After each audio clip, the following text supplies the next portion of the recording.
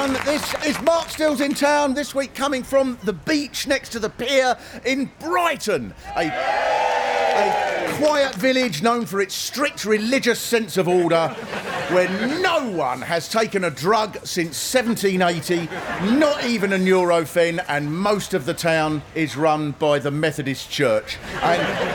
And I've actually been living here for a while. You get to tell when you've been living here who isn't used to it. One of the ways of telling, on a Sunday, if you don't live here, you might go, oh, I'm just going to pop into town. No, there's no point. There'll be the London to Brighton hovercraft race or something.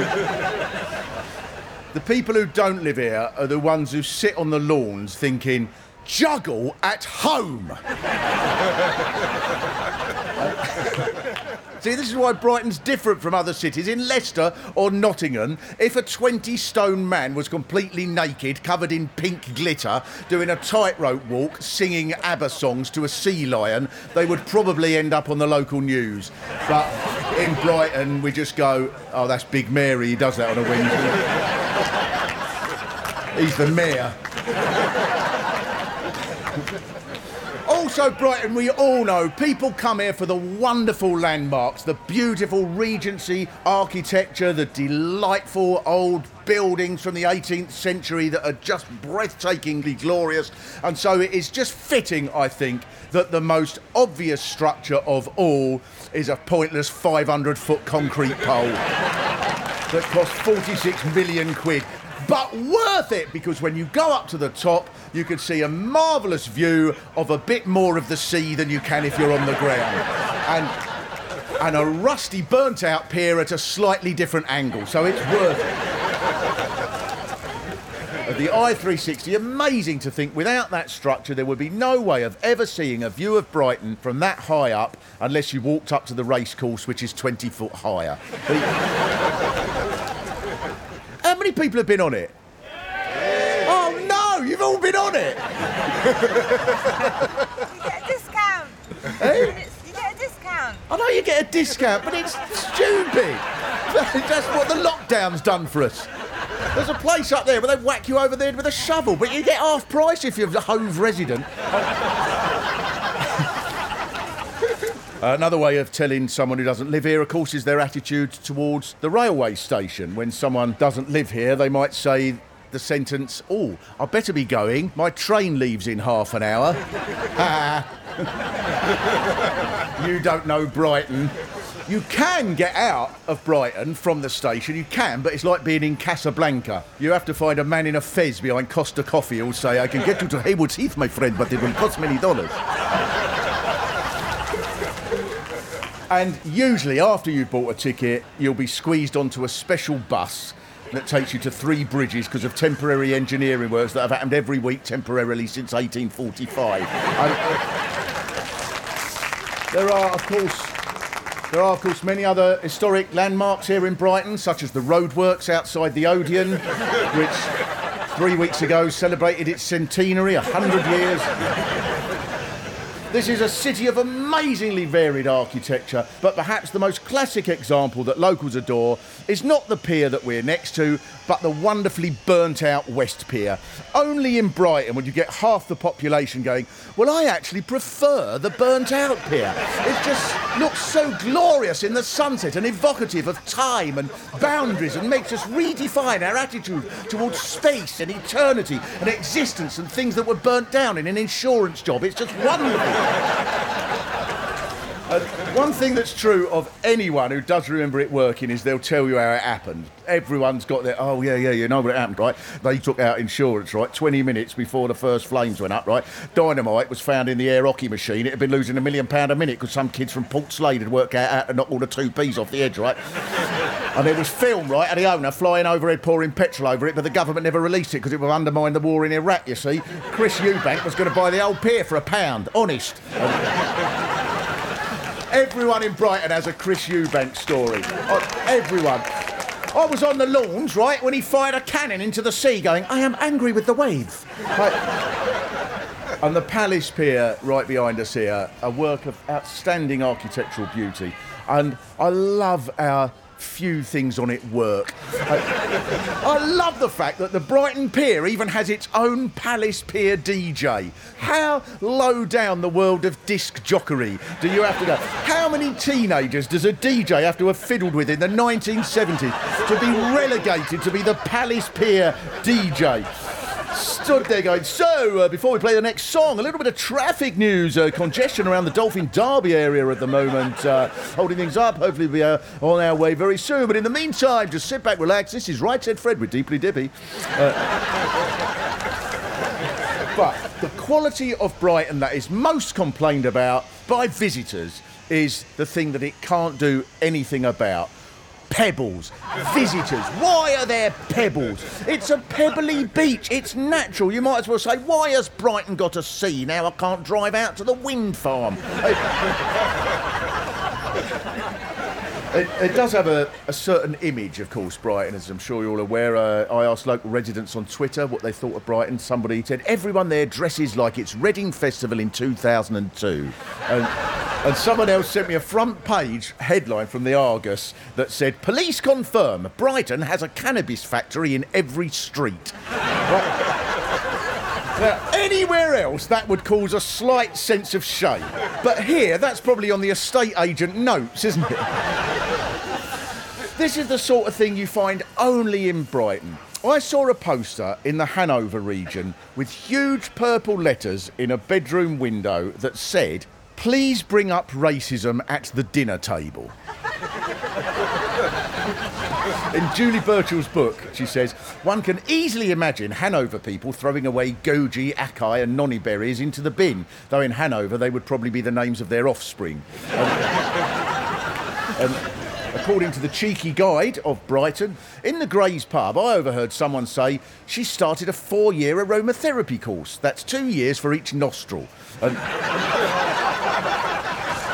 And there are pubs like the King and Queen's where they ask for your ID, and if you're over 21, they don't let you in. This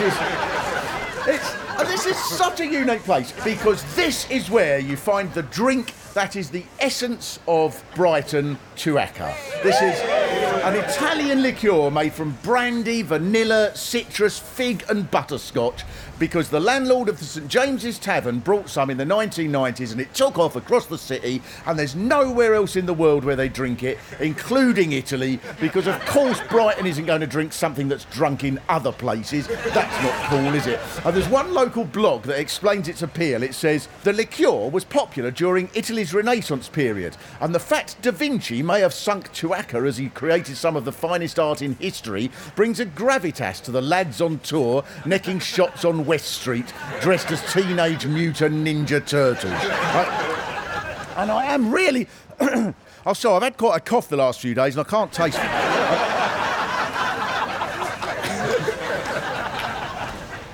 In 1997, Brighton and Hove were merged and in 2000 became a city altogether. And did anybody notice any difference?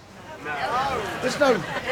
The town hall, I think the town hall sums up the difference. Brighton has this glorious yellow building with grand columns and a big open square, and Hove Town Hall is like a prison built in the 1960s in Kazakhstan that's being investigated by Amnesty International.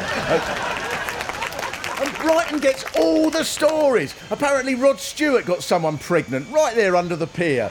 Ian Fleming wrote Chitty Chitty Bang Bang on the seafront. Of course he did. It's about a flying car with a mind of its own. You don't write that unless you've done some ketamine that you've scored off a bloke in a huge jumper outside the Coalition bar. The famous have always been attracted to Brighton. And this is what began to make Brighton, because as Brighton became fashionable, George, Prince of Wales, would visit, and over the next 40 years he ordered the building of the Pavilion just over there. The tourist guide tells us this majestic structure, flowing with worldly delights, conveys all that is finest in human endeavour and pursuits. Although personally, I prefer the burnt-out Pavilion up Rottingdean that's a pile of rubble and ash that looks amazing in the sunset.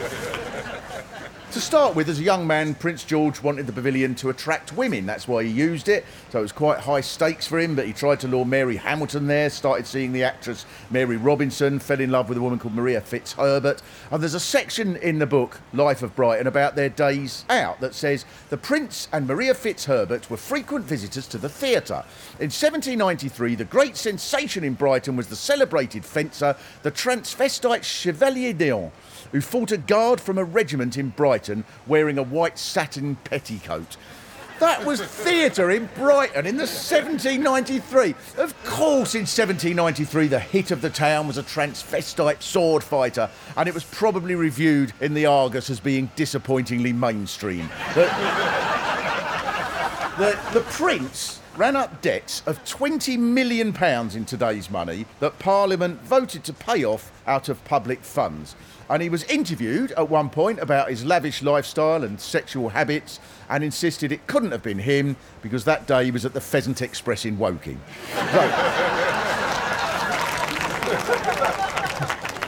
Maybe it was worth it because the Prince was able to have his dalliances away from the gaze of the King. So Brighton earned a reputation and wealthy people from London started coming here to have illicit affairs. That's brilliant about Brighton because other cities are built on boring industries like shipbuilding or the docks. But not Brighton. No one needed to make anything or do anything useful because that would have spoilt the place. So at this point, I'd like to introduce Jeff. Is Jeff here with us? Hello, Yeah. good afternoon. Yes. Now, Jeff, you may know because you conduct the tours around the pavilion, is that right? Yes, indeed. Yeah. Is it true that Buckingham Palace has cleared stuff out and sent it here? Basically, yes. I mean, at present, the palace is going under about 10 years of massive restoration work, and we're looking after their goodies for them. It sounds to me like the Queen's gone, look at this old shit, send it to Brighton. Shall we put it on Gumtree? The most exciting thing now is Royal Loans very kindly allowed us to have back the original artefacts that belong to the pavilion. They're mind-blowing. I went round it again yesterday, and when you go round, 20 million, even in the 1780s, seems cheap. These rooms are extraordinary. Queen Victoria must have gone, bloody hell, this is a bit much, isn't it? He had a 46-piece band which he would call on whenever he fancied music. It was like the world's first Spotify. I've got to ask you this, Jeff, because everyone nicks stuff from work, don't they? What you got? Thank you very much, Jeff. That's a brilliant job. Thank you. Brilliant. Thank you. It is spectacular and very Brighton because it's not a miserable, boring royal residence like Windsor Castle. It's got these glorious, exotic round towers that are presumably the reason that the English Defence League put up a photo of it and said, look at the size of this mosque on the main road to Brighton, which is wonderful. Why is there a mosque on the Labour conference poster? I said, I think there's an element of genius in the way the English Defence League are thinking here. To go through Brighton, past the drag bars of Kemp Town and the seafront on Saturday night and think, this place is under Sharia law. After the Regency period, Brighton calmed down a bit. The Life of Brighton, the book there, tells us the next king, William IV, when he was at the pavilion, at dinner, never drank more than a pint of sherry. And in a footnote, it says he was in the habit of chasing it down with shots of tobacco. And then came the railways, which transformed the town again. The journey from London by horse usually took 4.5 hours, but the railway opened in 1832, and this is true, according to a book there, Brighton Diaries. When the railway was opened, this took the average journey time up to 6 hours. Of course it did! And you know that on that journey, at one point, passengers were approaching the driver to say, may we be informed as to why we have stopped? You are at Three Bridges, sire. From here, you 250 souls will be crammed into barrels and rolled down the A23. According to Secret Brighton, one success of the railways was when the new line opened, criminals flooded from London. They bought cockfighting, prostitution, pickpockets, muggers, smugglers, burglars and gangs. And these activities only declined when someone put a poster in their window saying, please bring up cockfighting at the dinner table. In the 1950s, it was a different sort of seedy call here. Writers and actors came here to work. Like Noel Coward made his famous statement, "Ah, dear Brighton, full of peers, queers and racketeers." And he updated this later to, "Ah, Brighton, full of greens, queens and 60 quid for an egg cup full of ethically sourced coffee beans." This is the sort of thing that could only happen in Brighton in the 60s. There was a bubble car factory here. But in 1966, Hollywood star Errol Flynn's mum, who was living here, was run over by a bubble car coming out of the factory. That's such a Brighton thing to happen. A celebrity death here could never be something as mundane as an overdose. It would have to be the Dalai Lama got his robe caught in the door of the Volks Railway and was dragged to the marina and was then reincarnated as a seagull on the ruins of the West Pier. Alongside this sort of thing in the 1960s, there was an undercurrent of violence that became quite famous. Mods fighting rockers on the beach, gangs as in the Brighton Rock book, and a bit of that's still here. I know someone who moved to Elm Grove, and on the first night they went to the pub and they said there were 3 people in there. One asked if I wanted to buy a diamond. The next one told me he'd just got out of jail for being a mercenary. And then both of those said about the third one, "See him? His dad's name's Billy Onions." But the other side of Brighton was still here. This is right, 1964. A woman was fined £15 for being topless in the Western Road. She said, "I was hoping to set a trend as a topless clairvoyant reading dog's paws." And it was always going to be Brighton that had Britain's first nudist beach. This happened in 1980 after councillor Eileen Jakes tried to persuade the other councillors to approve it by bringing in topless pictures of herself to the council meeting. And I just got a particularly strong waft of skunk then. Another one of them and I'm going to be doing the whole thing again. So this is what's special about Brighton. In most city centres you see and hear unorthodox things on a Saturday night and at 1 a.m. But I've walked along King Edward Street and physically bumped into a man who was wearing only a white thong, so my arms brushed his buttocks, and it was 9:30 on Monday morning, 2 hours before the first shop opens in the lanes.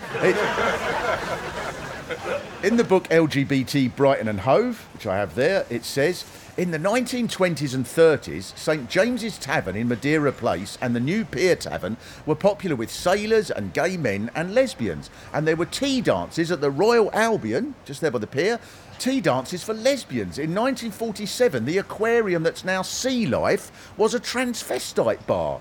Oh, this is brilliant about Brighton. Someone tells you, you know where Pret a Manger is? That was an S&M post office in the 1930s. So, to prove my point of the glamour of Brighton's gay and drag scene, I am very proud to introduce Dave Lynn, one of Brighton's, if not Brighton's, premier drag act. Can I call you so? Some people, believe it or not, may not know exactly what happens with the drag act. I'm sorry. Yeah, you're obviously a bit shy, Dave, so can you sort of just... I used to be gay and then I saw you. I'm changing my mind, but...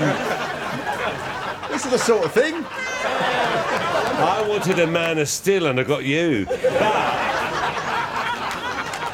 And now on Radio 4, Dave Lynn's in town. Sorry. I'm sorry, I think this is my spot. Oh, no, with diversity, he's going to get my Radio 4 slot. I sat for an hour watching...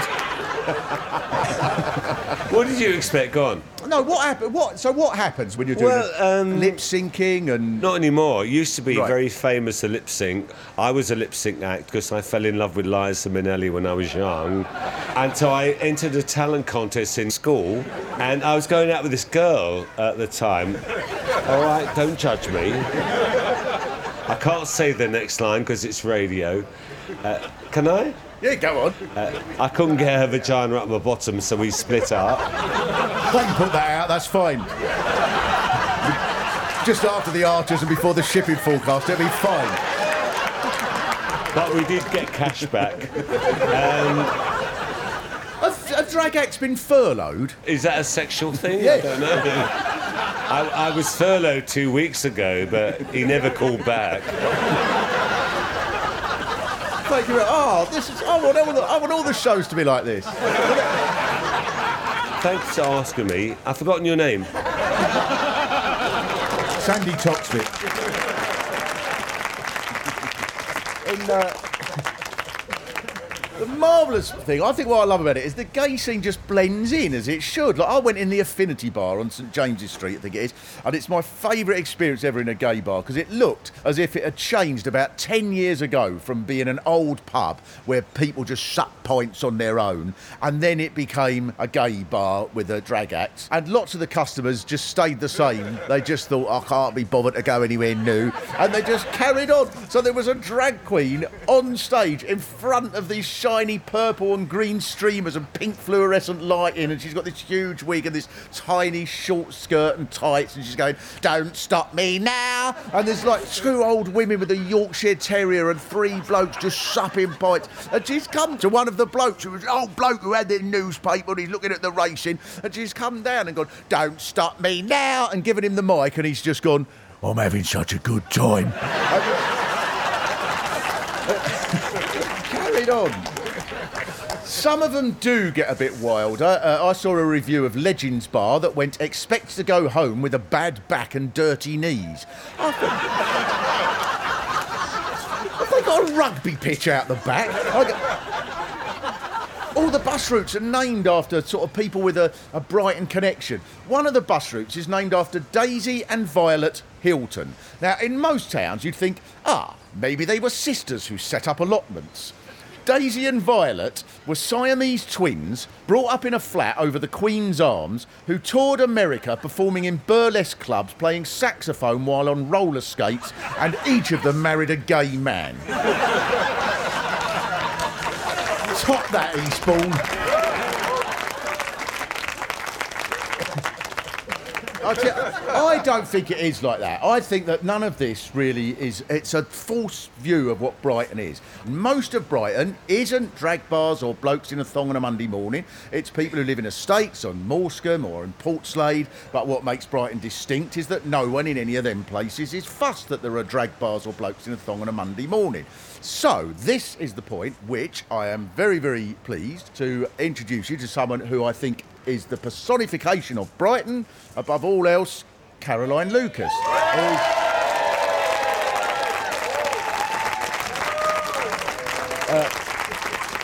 Thank you. Your job, Caroline, is? My job is the wonderful privilege of representing Brighton Pavilion in the House of Commons as the Green MP. And you seem to be popular. You're obviously doing the job very badly. That's not a politician's brief. So, first question I've got to ask you, Caroline, as a true figure of Brighton, is this. Say you go on Question Time, that's quite stressful. Do you have a few shots of Chewbacca before you go on? Definitely, yeah. You represent, Patcham and places like that. That's all your area, which isn't at all like the sort of image of Brighton. But you must get some really eccentric people coming up to you for help. I do. I mean, I get some really serious problems as well. But in amongst all of that, I get some extraordinary letters, for example, that often contain an awful lot of photos of people's random body parts. And I'm not quite sure why. I think maybe calling an MP's advice session, calling it a surgery, I think causes confusion. And people expect some kind of medical intervention, which I am entirely unqualified to perform, so I don't. But that's one thing. Seagulls is the other. People hate the seagulls. No. And my very first surgery, I had a lovely gentleman come in. He seemed so nice. But what he wanted me to do was to get the fire service to go around and find all the nests and prick all the eggs to stop the seagulls from growing more. Apart from being sort of a little bit impractical, do you think in any way if you did that, that might have compromised your position as leader of the Green Party? Yeah, but he did ask very, very nicely. I was very tempted. When people send sort of crazy letters, do you reply with on House of Commons notepaper? Thank you very much for your enlightening picture. Absolutely, and actually people do send some extraordinary things. Like, it sometimes feels a bit like my office is the Dragon's Den, because loads of people want me to look at their inventions. So we have some mad ideas that people draw and send in. I mean, obviously they're not really mad. Of course, they're terribly serious, and I respond and tell them that's very, very useful to know. One more question that I want to ask you. I think this is a serious political question. I think we're serious people here. So Brighton obviously has gone in the opposite direction to the country as a whole in recent years. Is there a case for Brighton claiming independence? Yes. And you know, we almost already did back in 2015 when people woke up after that general election and realised that Brighton and Hove was literally this little kind of island of green and red. So we declared the People's Republic of Brighton and Hove. We looked very, very fondly at requests from Lewis for a kind of non-violent invasion of Lewis. We thought we would probably do that. You know, at the time, Kemp Town was still held by the Tories. They wanted to seek asylum, so we were going to look very, very, very kindly towards that as well. So absolutely independence, but also probably making an alliance with Scotland as well. I think we need to do that. Okay. Thank you very much, the marvellous Caroline Lucas.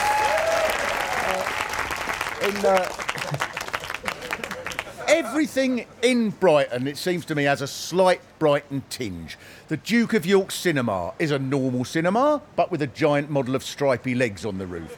The table tennis club trains prisoners, and its Down syndrome team won a medal in the World Table Tennis Down Syndrome Championships. One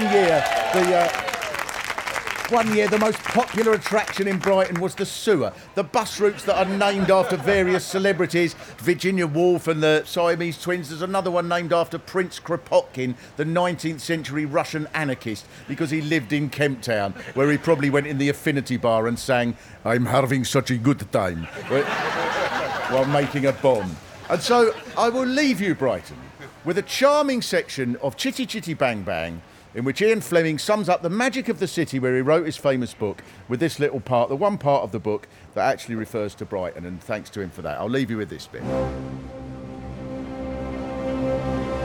Caractacus Potts pulled the lever to his side, and Jeremy and Jemima sat back with glee as the wings unfolded and Chitty Chitty Bang Bang took to the air. Clump went the undercarriage. "Not to worry," said Caractacus, "it's only Errol Flynn's mum." "Watch out," screamed Jemima, and Chitty swerved suddenly, just missing some flying pedestrians that hadn't noticed they were in the flying car lane. "I'm sick of pedestrians," said Caractacus. "I'm going to bring it up at the dinner table." "Look out," screamed Jeremy, "we're headed towards some sort of expensive, unnecessary, upright pier thing." But it was too late. Chitty crashed into the I-360 and set it on fire. "That looks much better," said the people of Brighton. "Now it's ruined, it looks lovely in the sunset." "But what are we going to do with Chitty?" they all said. "I'd like to buy it for £1, said a man. Thanks very much, Brighton.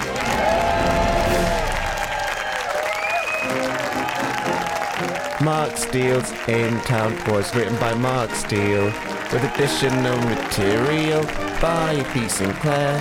Produced on the beach in Brighton by Carl Cooper.